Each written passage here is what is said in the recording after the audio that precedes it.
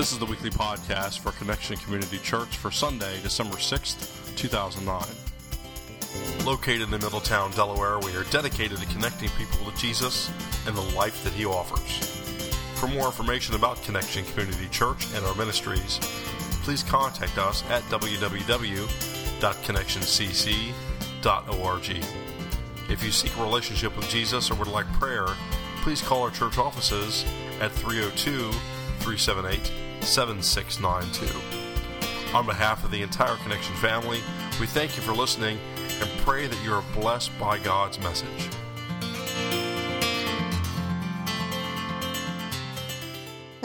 When you come to my house, there will be cookies for you. But if you're real hungry, you can use our phone and order a pizza to go. To go is the key part of that, to go. Okay, dear Santa, I want a puppy. I want a playhouse. Thank you. I've been good most of the time. Sometimes I'm wild.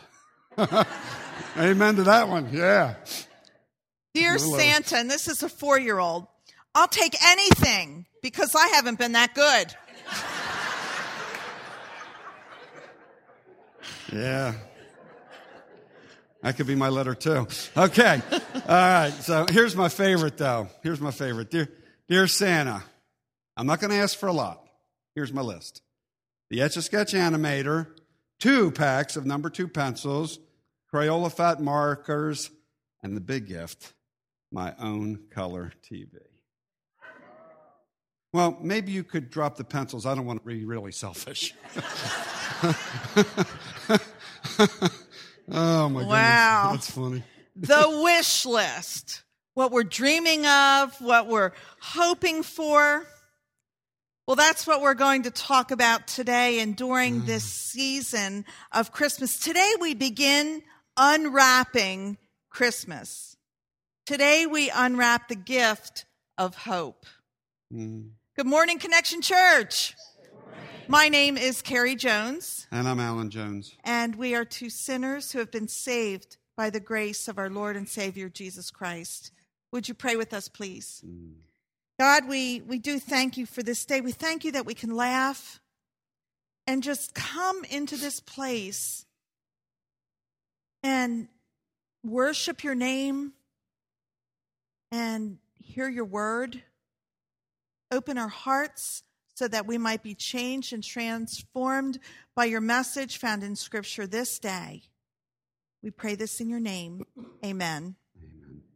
So speaking of wish list, does anybody remember this thing? Oh, you don't remember this specific because this is 2009, but something like this, the official wish book. Now, this is Sears. Sears had them. I think Penny's had them. When I was growing up, my house, we used... Anybody ever have the Montgomery Ward? Yeah, that was our house. You know, I think they just do internet now. I don't think they actually have a book. But actually, Aaron Montgomery Ward was the originator of catalog sales and originated the Wish book. There you go. All that trivia going on in your head. Little teaching moment there this morning. All right, okay. We got that in. We're good. We're good to go now. Let me have that book for a minute. There you go. Okay, look how slim this is. How thick were yours? Yeah. Yeah, they were thick. Okay, so when the Wish book arrived in the Jones household, guess what we did? We hid it. For just a week or 2 or maybe 3, depending on when it came. We had to hide this book because, we had 3 little girls and then, our son. But Aaron, Megan, and Devin, as soon as this Wish book came, boy, they opened it up. They went page to page. Pages were falling out by the time they were done. They'd take their pencils or their crayons or their pens. Am I not right, Aaron? Oh, you bookmarked the pages. That's right. And the thing is, they choose one thing and we're like, okay, we can take care of this. And we might have gotten it. And then by the time I got back to the book, it was X'd and they were on to something else. The old Wish book. Yeah, the old Wish book. We were talking to Bruce Kozak. He attends here at Connection yesterday. He and his brother had this system with their Wish book. Bruce had one color and his brother had the other color, so it was very clear what, to Santa or to his parents, what they wanted. Oh, that's funny. What they hoped for. Let's get that theme in. Hoped for. Well, things wished for, things hoped for. Things hoped for. That's a really important part of Christmas. In the church at large, there's a special name for the 4 weeks leading up to Christmas. You won't find it in Scripture. It's a kind of a church construct, but they call that season Advent. Maybe some of you have heard of it, the Advent season. By definition, if you look up the word Advent, it means the arrival of something important or awaited. So the season of Advent is a time to get ready for something important, something awaited. Hello, the birth of Jesus the Christ. And so this 4-week period is set apart as a time of expectant waiting, a time of preparation, a time of anticipation, a time of hope. Time of hope. You know, this set-apart time of expectant waiting, this preparation, anticipation, they were not new concepts at the point when Jesus was born, because the Hebrew people had been waiting hundreds and hundreds of years for the one whom God had promised. I mean, that's like this much of the Bible pointed to the one whom they were waiting for, hoping for. 700 years, in fact, we read where they hoped for, waited for the anointed one, the Messiah. You see, there's these things called messianic prophecies. There are 300 of them. Messianic prophecies they are indicators, they're words spoken by prophets from God to share some news. And the news that they heard, the prophets of old, is that one would come. It would be a Savior. The prophecies did not tell us exactly when, but they did indicate where and who. One of these prophets was the prophet Micah. And I love the way Eugene Peterson paraphrases Micah's prophecy from the 5th chapter of Micah, I think it is. He paraphrases it in his version of Scripture called The Message. Here's what he says. He says, "But you, Bethlehem, David's country, runt of the litter, from you will come the leader who will shepherd rule Israel. He'll be no upstart, no pretender. His family tree is ancient and distinguished. Meanwhile, Israel will be in foster homes until the birth pangs are over and the child is born. And the scattered brothers come back home to the family of Israel. He will stand tall in his shepherd rule by God's strength, centered in the majesty of God revealed. And the people will have a good and safe home, for the whole world will hold him in respect, peacemaker of the world." Isn't this just a marvelous piece of Scripture? I love that. So at the beginning of that Scripture, we read, "From you will come the leader who will shepherd rule Israel." And that shepherd ruler of Israel would come from Bethlehem. Bethlehem was David's country. Now Micah, who wrote that, the prophet, wrote that 700 years before the birth of Christ. 700 years. Now that's a long time to wait, isn't it? Think about that. 700 years of waiting from the time that message of hope was given until, in fact, Christ was born. Now, approximately 100 years following Micah, or 600 years before Christ, give or take, the Lord shared with the people through another prophet, the prophet Jeremiah, a little bit of who this Messiah would be. And here's what he shares through the prophet. "The days are coming, declares the Lord, when I will raise up from David's line a righteous branch, a king who will reign wisely and do what is just and right in the land. In his days, Judah will be saved, and Israel will live in safety. This is the name by which he will be called, the Lord," say it with me, the Lord our righteousness. And so this Messiah, this Savior, would be descended from perhaps the most famous, not perhaps, the most famous of all leaders of Israel. His name's David, the shepherd boy. David and Goliath, that's who we're talking about. David, who became king. And God used many prophets. We're going to go back 100 years, back to the time of Micah, a contemporary of Micah, someone who lived around the same time, and that's the prophet Isaiah. And God used this prophet Isaiah to share more about the one who was to come. Again, the one who would come 700 years. That's a long time. I mean, our country's been in existence, 200 and a third of that, right? 700 years. Here's what he says through the prophet Isaiah. Then Isaiah said, "Hear now, you house of David, is it not enough to try the patience of man? Will you try the patience of my God also?" Here it comes. "Therefore, the Lord himself will give you a sign. The virgin will be with child and give birth to a son, and will call him Emmanuel." So, in the previous prophecy, we heard that the shepherd rule would come from Bethlehem, from the house of David. Well, in this one, the virgin birth is foretold. 700, this is incredible. "She will give birth to a son, and they will call him Emmanuel." God with us.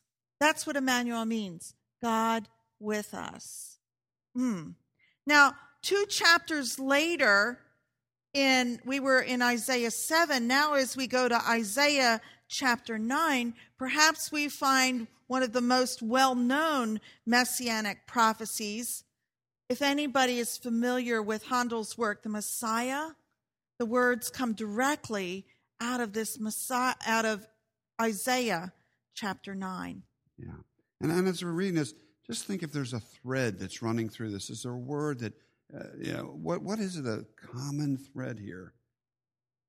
Nevertheless, there will be no more gloom for those who were in distress.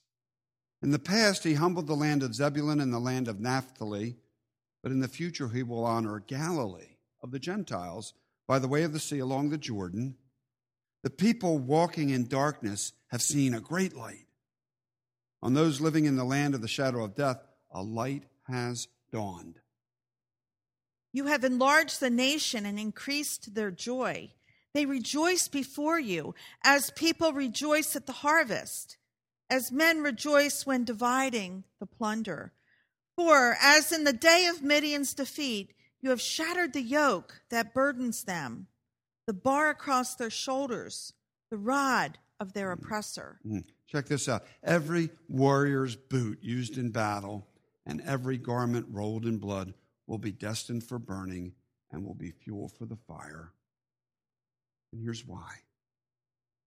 For to us a child is born. To us a son is given. And the government will be on his shoulders. And he will be called Wonderful Counselor, Mighty God, Everlasting Father. He'll be called, share it with me, Prince of Peace. Of the increase of his government and peace, there will be no end. He will reign on David's throne and over his kingdom, establishing and upholding it with justice and righteousness from that time on, and how long? Forever. The zeal of the Lord Almighty will accomplish this. It doesn't say maybe, it says will accomplish this. The thread I hear running through that, I hope you do too, the word that I think of is a word of hope. Hope. It's a prophecy of hope, looking forward to the day when those who have been walking in darkness will see a great light, a day when the yoke that burdens will be shattered, a day when there is an end to war, when the boots used in battle and every garment rolled in blood will be destined for burning and will be fuel for the fire. And what is the source of this hope? What is the source? It's a child. child, a son, a wonderful counselor, mighty God, everlasting Father, Prince of Peace. He will reign with justice and righteousness from that time on. And the one that he is talking about here, the hope of the world, is none other than Jesus the Christ, the hope of the world. This message of hope, Isaiah continues to teach us about this hope. 2 chapters later, again, we read, this is Isaiah chapter 11, a shoot will come up from the stump of Jesse. From his roots a branch will bear fruit. The Spirit of the Lord will rest on him, the Spirit of wisdom and of understanding, the Spirit of counsel and of power. You see that Spirit? That's like a capital S. I mean, it's Christ. The Spirit of knowledge and of the fear of the Lord. And he will delight in the fear of the Lord. He will not judge by what he sees with his eyes. I love this part. Or decide by what he hears with his ears. But with righteousness he will judge the needy. With justice he will give decisions for the poor of the earth. He will strike the earth with the rod of his mouth. With the breath of his lips he will slay the wicked. Righteousness will be his belt, and faithfulness the sash around his waist. A shoot from the stump of Jesse. That's David's father. Jesse was King David's father. In other words, from that tree that had been cut down that appeared dead, a shoot will come and bear fruit. Now, if we look historically, Israel was in a bad way for a lot of years. There were periods of faithfulness and then periods of turning away from God. I mean, it was like this for them. And at this time, when Isaiah spoke this, it was a very low period for Israel. And they were feeling lots of darkness and feeling hopeless. And here's this message of hope, that a shoot will come from this place where it appears dead.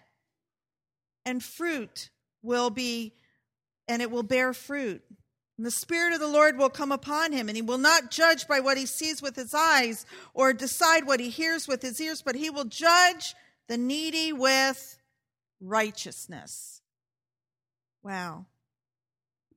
And he will wear a belt of righteousness and a sash of faithfulness around his waist. Does that sound like anybody we know? Jesus. Hope. Hope. Hope. That's what these prophecies give the people of Israel for hundreds and hundreds and hundreds of years. People of Israel looked forward to the time when Emmanuel would come, God with us, in the flesh, according to the prophecies, expecting one born of a virgin. And where? In Bethlehem, the city of David. Because this Savior would come from the house and the lineage of Israel's most famous king, King David. The gift of hope is what we see in these prophecies, through Micah, through Isaiah, through others. The gift of hope is that Jesus came. Jesus comes. Jesus is here. Jesus is the hope of the world. And Christ is our only hope.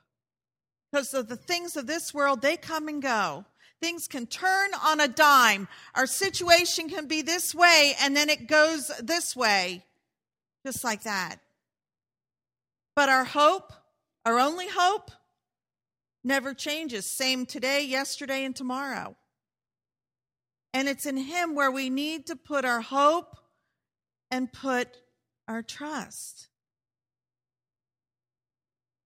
We sing a lot of Christmas carols at Christmas. There's this one that we all know, "Oh, come all ye faithful."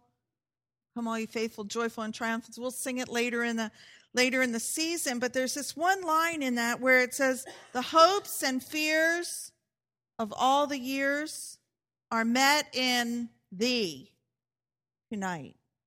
Our hopes and fears are met in Christ. You see, Christ takes them all. In Christ, our fears come to rest. In Christ, our hopes come to life. Say that one more time. In Christ, our fears come to rest. In Christ, our hopes come to life. What about you? What are you hoping for Christmas? What are you dreaming of? I don't mean are you dreaming of a white Christmas. We already had that last night. We've covered that. Or chestnuts roasting on the open fire, Jack Frost nipping it. I'm not talking about that. I mean, really, really, really deep in your soul, what are you hoping for this Christmas? Or are you hoping God will bring you some financial relief because it's been a challenging year? Are you hoping that there might be some healing? Maybe you've had a physical thing that you would look to healing, or maybe emotionally you need some, maybe psychologically, maybe spiritually you need some healing.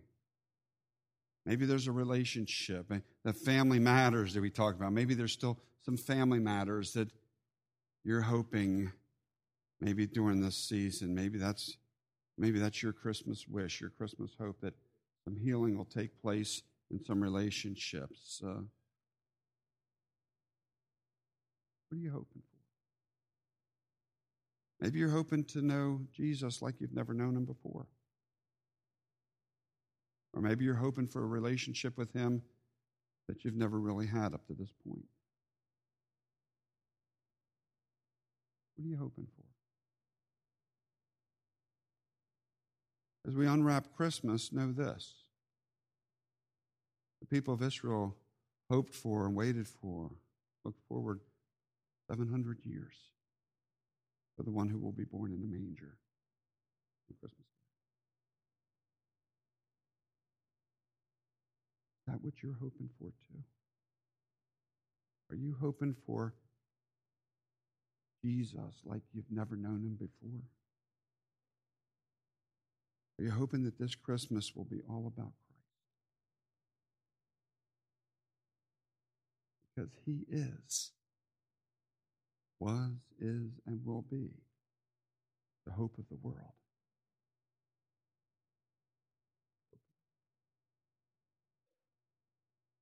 Let's pray. Almighty God, wow, 700 years? It's a long time to wait. I confess that for me, sometimes a day, a week, or a couple years is a long time to wait. God, we know that you're sovereign, and we know that your promise is truth and peace.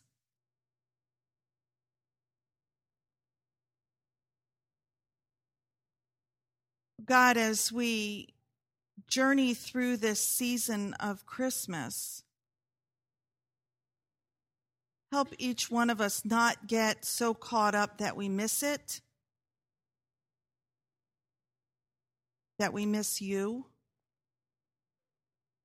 but help us unwrap those things that are most important in our lives, and most of all, our relationship with you, our hope. We pray this in your holy and precious name. Amen. Thank you for listening to our weekly message from Connection Community Church. If you would like more information about what you just heard, or if you seek a relationship with Jesus, please call our church offices at 302-378-7692. You can also find out more about our ministries and upcoming events on our website at www.connectioncc.org. Thank you again for listening, and may this be the greatest week of your life.